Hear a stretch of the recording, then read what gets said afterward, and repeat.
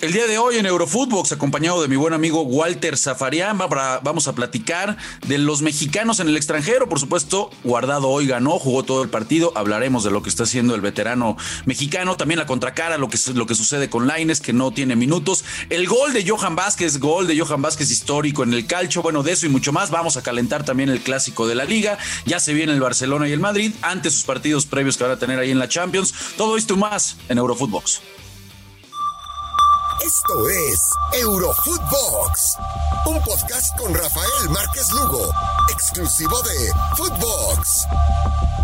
Hola amigos, ¿cómo están? ¿Cómo les va? Qué placer saludarlos y que nos acompañen en un episodio más de Eurofootbox el día de hoy para platicar con mi buen amigo Walter Zafarian. ¿Cómo andas, mi Walter? Profesor, ¿cómo va? ¿Qué haces, Rafita? ¿Todo bien? Bien, muy bien. Qué bueno, hermano, qué bueno. ¿Cómo viste hoy para platicar un poquito ahí de los mexicanos, Walter, que andan jugando por allá por Europa?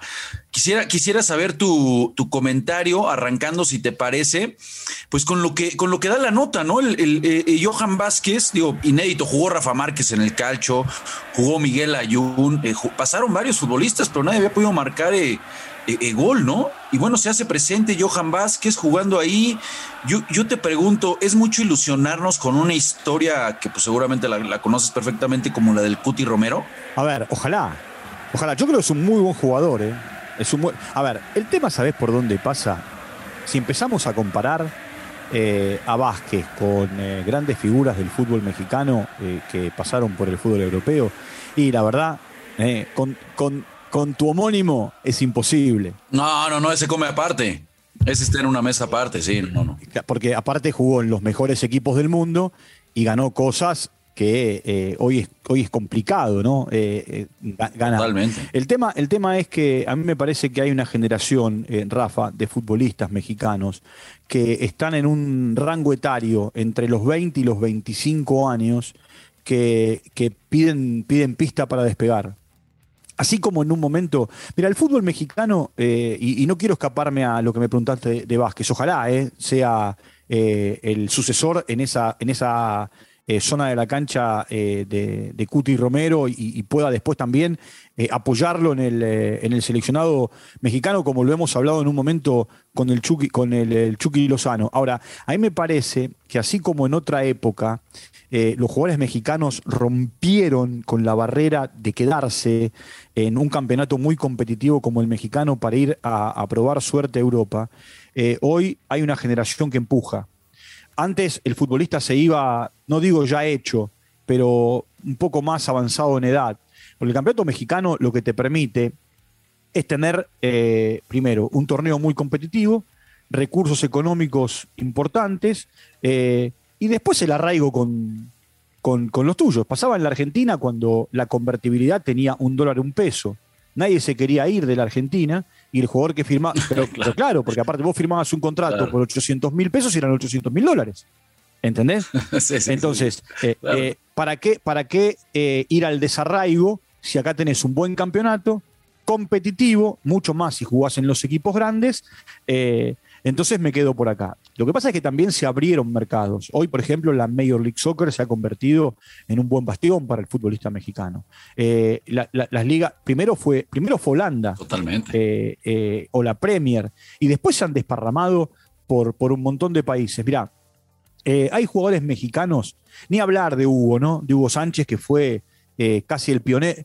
Que ese mi homónimo, Rafita y Hugo, en sí, esos dos, y el Chícharo también, me parece, esos hay que ponerlos aparte. Está bien, pero ¿no? yo digo, a ver, olvídate de Rafa Márquez y de Chicharito que vinieron después. Hugo Sánchez fue pionero, porque aparte llegó a un equipo del Real Madrid que, se destacaba con relación al resto, la famosa quinta del buitre, se cansó de hacer goles, jugó mundiales, jugó Copas América. Entonces, me parece que hay una historia antes y después de Hugo Sánchez. Al jugador mexicano, vos lo sabés como exfutbolista, le costaba arrancar. Prefería quedarse por ahí. Y acabas de dar en el clavo. Hoy el presente cambió, por lo que ya comentas de la MLS, por la pandemia, si tú quieres también. Los futbolistas ya se van muy jóvenes y se tienen que terminar de formar en Europa, ¿no? No ya irse a los 22 años, ¿no? De Chiquilín que fue para Newcastle, que sin saber, ¿no? Lo que claro, Santi Muñoz. Con Santi Muñoz, claro, sin saber lo que iba a pasar con Newcastle y los árabes que iban a desembarcar. Sí. Entonces, así vas a encontrarte con un montón. ¿Y sabes qué? Vas a encontrarte alrededor del mundo, porque hoy a lo mejor México no lo hace y la Argentina tampoco, pero sí lo hace mucho Venezuela, lo hace mucho Ecuador, lo hace mucho Paraguay, en la búsqueda de jugadores que están dando vuelta por Chile, ahora con Brenton, que tienen a su mamá o a su papá, que son mexicanos y desde muy chiquitos están arraigados en otro lado y le echan mano. Hoy no hay que tenerle miedo a la nacionalización. Por más que esto haya sido un tema tabú en otro tiempo, el nacionalizado sí, el nacionalizado no, la verdad yo siempre digo lo mismo, si es un jugador que te va a rendir, acordate en la época de Franco en México, los líos que se armaron. No, totalmente, siempre.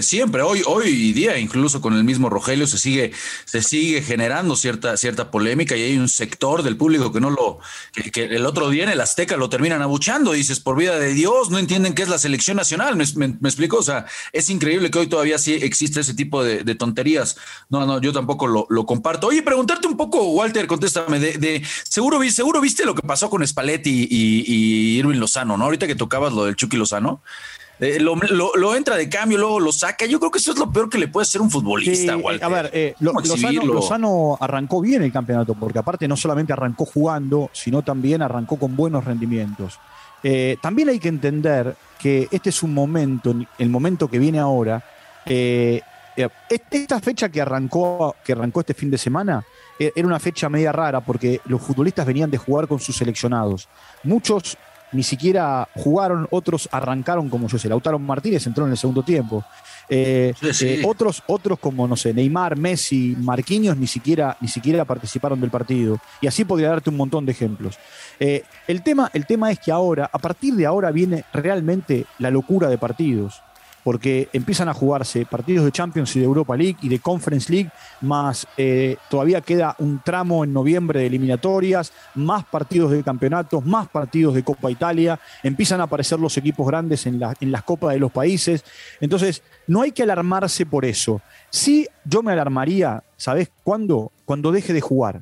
Cuando esté 2 o 3 partidos en el banco de los suplentes o cuando 2 o 3 partidos juegue los últimos 5 minutos. Sí, no, ahora fue la calentura, pero yo sí entiendo que Lozano se quejara y de cierta manera le externara, ¿no? Que se fuera molesto.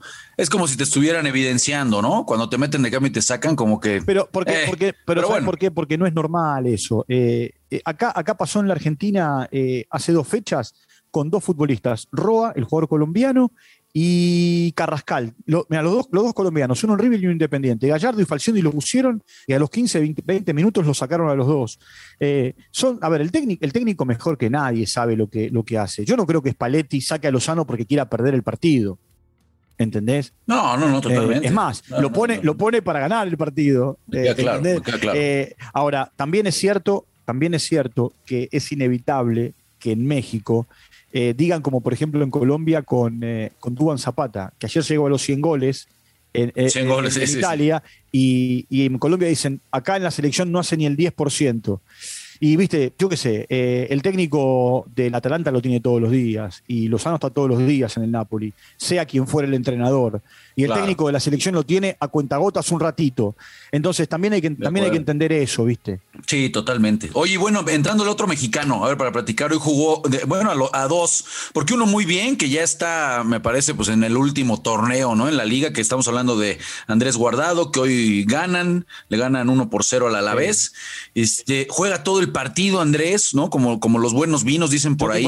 Aunque es evidente, Walter, no sé si coincidas, que ya está en el último torneo, ¿no? Me parece que lo dijo hace poco en una conferencia de prensa, que está disfrutando, creo que fue en la previa de un partido de Europa League, que él dijo que está disfrutando cada momento porque no sabe si tendrá otra oportunidad de jugar torneos europeos en la próxima temporada. Mira, yo tengo admiración por él. Para mí es un jugador... Va por su 5º mundial. Cuidado. Pero por eso, no solamente por eso, de ir por su 5º mundial, sino que a partir de una serie que dio Amazon el año pasado, que se llama Six Dreams, uno de los 6 es él. No sé si la viste. Y si no la viste, te la recomiendo, porque ahí más allá de Saúl Níguez y de la historia de Berizzo. Bueno, una de las 6 historias, la otra es Iñaki, el jugador del Bilbao, Iñaki Williams. Bueno, una de las 6 historias es la de Guardado. Y te digo, cuando vos conocés a ese Guardado detrás del jugador de fútbol, ¿cómo no lo vas a admirar? ¿Cómo no vas a admirar a un tipo que sabe que tiene la edad que tiene y que de atrás lo corren los más chiquilines y que tiene que esforzarse el doble y que en el camino se lesiona y que en el camino tiene que viajar con el seleccionado y sufre y padece? Por supuesto que es digno de admirar. Y ni te digo, si Totalmente. llega a tocar el cielo con las manos a partir de lo que va a ser para mí la clasificación en breve de México a la Copa del Mundo y la convocatoria de Martino a esa lista final de 23, de convertirse en el futbolista con más mundiales en la historia. Va camino a eso. Sí, va por esa marca. Ojalá y le alcancen las piernas, las lesiones lo respeten y pueda llegar. Sin duda va a estar, quién sabe si de titular, pero bueno, el liderazgo también que tiene, por supuesto, Andrés Guardado, lo hará presente seguramente para cumplir ese quinto mundial. Oye, la contracara, ¿no? La otra cara de la moneda, rápido, para antes de entrar al clásico, lo de Lainez. Y yo creo que cuando revisas los departamentos de asistencias de goles, Walter, de ganar en el mano a mano, de pesar en la última zona, goles, asistencias, pues no encuentras a Lainez, más allá de que el último torneo cerró bien, que le dieron bastantes minutos, que jugó con Pellegrini, o sea, no termina de pesar Lainez, no es una realidad. Sí, pero ¿sabes lo que pasa? Hay que entender que es joven, que necesita un tiempo de adaptación, que una cosa es jugar el torneo doméstico en el país que fuere y otra cosa es ir a jugar a Europa. El desarraigo, el hecho de alejarte de tu familia, de tus amigos, de tus seres queridos. Es cierto que ahí tiene a Guardado, que es un aliado que Cuidado, Walter, que terminó en los Olímpicos cuando todo el mundo pensaba que tenía que ser él el que de cierta manera se echara el equipo al hombro. Bueno, terminó incluso hasta no siendo titular. Bueno, pero también tenés que entender que venía de una temporada larga, que casi no tuvo descanso. Esas cosas también juegan. Una temporada típica, la anterior porque fue más corta y con más partidos, la seguidilla de partidos, en el medio partidos de eliminatorias. No hay que alarmarse por un buen partido de Lainez o por un mal partido. Lo mismo que te decía de Johan Vázquez. Johan Vázquez mañana puede cometer un error y a partir de ese error pueden perder o empatar un partido. Y no va a dejar de ser un muy buen jugador de fútbol, que está pagando el precio de su juventud, insertándose en un campeonato que es muy diferente al que jugó toda su vida, desde muy chiquitito. Sí, totalmente. Yo espero porque las condiciones las tiene, es por eso que uno pretende, ¿no? O sea, uno le ve la calidad y dice, caray, este es un tipo diferente, entonces por eso espera que de repente, caray, de ese do de pecho, ¿no? Como decimos acá. Rafa, le costó a Chícharo. En algunos. No, pero pregúntale a todos, ¿no? A todos. Pero entonces, a ver, yo te estoy poniendo un ejemplo de un futbolista que, como decís vos, está sentado en otra mesa, ¿no? A Chicharito le costó. Es cierto que en algunos lugares rindió muy bien, en otros lugares le costó. A Jiménez le ha costado. En este último le ha costado. Después se asentó, Wolverhampton hizo goles más allá de la lesión, pero también le costó. No es fácil adaptarse a, bueno, en este caso no es otro idioma, pero no es fácil a otras costumbres, a otra manera, equipos que muchas veces, en este caso Pellegrini lleva un tiempo largo, pero que van cambiando de entrenador, que el entrenador de turno te dice, mira, juego con un extremo, juego sin extremo, juego con 5, juego con 4, doble pivot, un solo pivot, todas esas cosas el jugador las siente en el impacto. Pues esperemos por que Lainez empiece a tener más minutos, ¿no? Y pueda pesar, porque insisto, los comentarios son porque el tipo te muestra que tiene cosas diferentes, ¿no? Difíciles de encontrar. Oye, y para calentar, antes de irnos, calentar rápido el clásico, ¿cómo lo ves? ¿Quién llega mejor? Ya el Barcelona con esta victoria ante el Valencia parece que llega con un poquito más de ánimos. El Madrid tiene ciertas dudas por esa última derrota que tuvo. ¿Cómo ves el clásico que ya se viene? Por supuesto, antes de que enfrenten cada uno su partido de Champions, ¿no? Que el Madrid juega contra el Shakhtar y el conjunto del Barcelona recibe al Dinamo de Kiev. Sí, los partidos de Champions, a ver, son medidas, sí, pero la cabeza está puesta en el Clásico. Y para Barcelona puede ser el despegue o el hundimiento.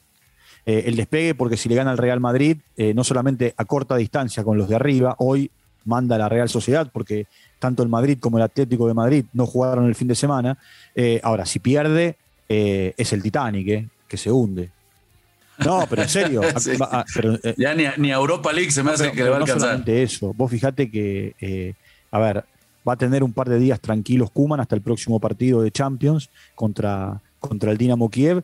Si lo supera, tendrá un tiempo de tranquilidad hasta el partido con el Madrid. Y si no, va a ser una pesadilla, va a ser un terremoto. Claro, si empate o pierde, va a ser, ¿entendés? Un pandemonium. Totalmente de acuerdo. Pues amigos, se nos acabó el tiempo, pero te agradezco como siempre que nos acompañes aquí en Eurofootbox, amigo. Bueno, un abrazo grande y ojalá entiendan los simpatizantes que tienen que tener paciencia con los jugadores. Totalmente, y más con ese paso, que es grande, parece que no, pero por supuesto, son muchos las cosas que hay que cambiar y adaptarse. Vos sabés las vueltas que dan por el mundo para llegar a jugar por el seleccionado. No van porque ganan más plata o menos plata en un partido, van por el amor al país y por amor a la camiseta. Totalmente de acuerdo, mi querido Walter. Pues muchísimas gracias, te mando un fuerte abrazo, bro. Bueno, un abrazo grande. Y un abrazo también para todos ustedes, amigos, que como siempre nos escuchan aquí en Eurofootbox. No se olviden seguirnos o escucharnos más bien en la plataforma digital de su preferencia. Les mandamos un fuerte abrazo. Nos escuchamos mañana martes. Esto fue Eurofootbox con Rafael Márquez Lugo, un podcast exclusivo de Footbox.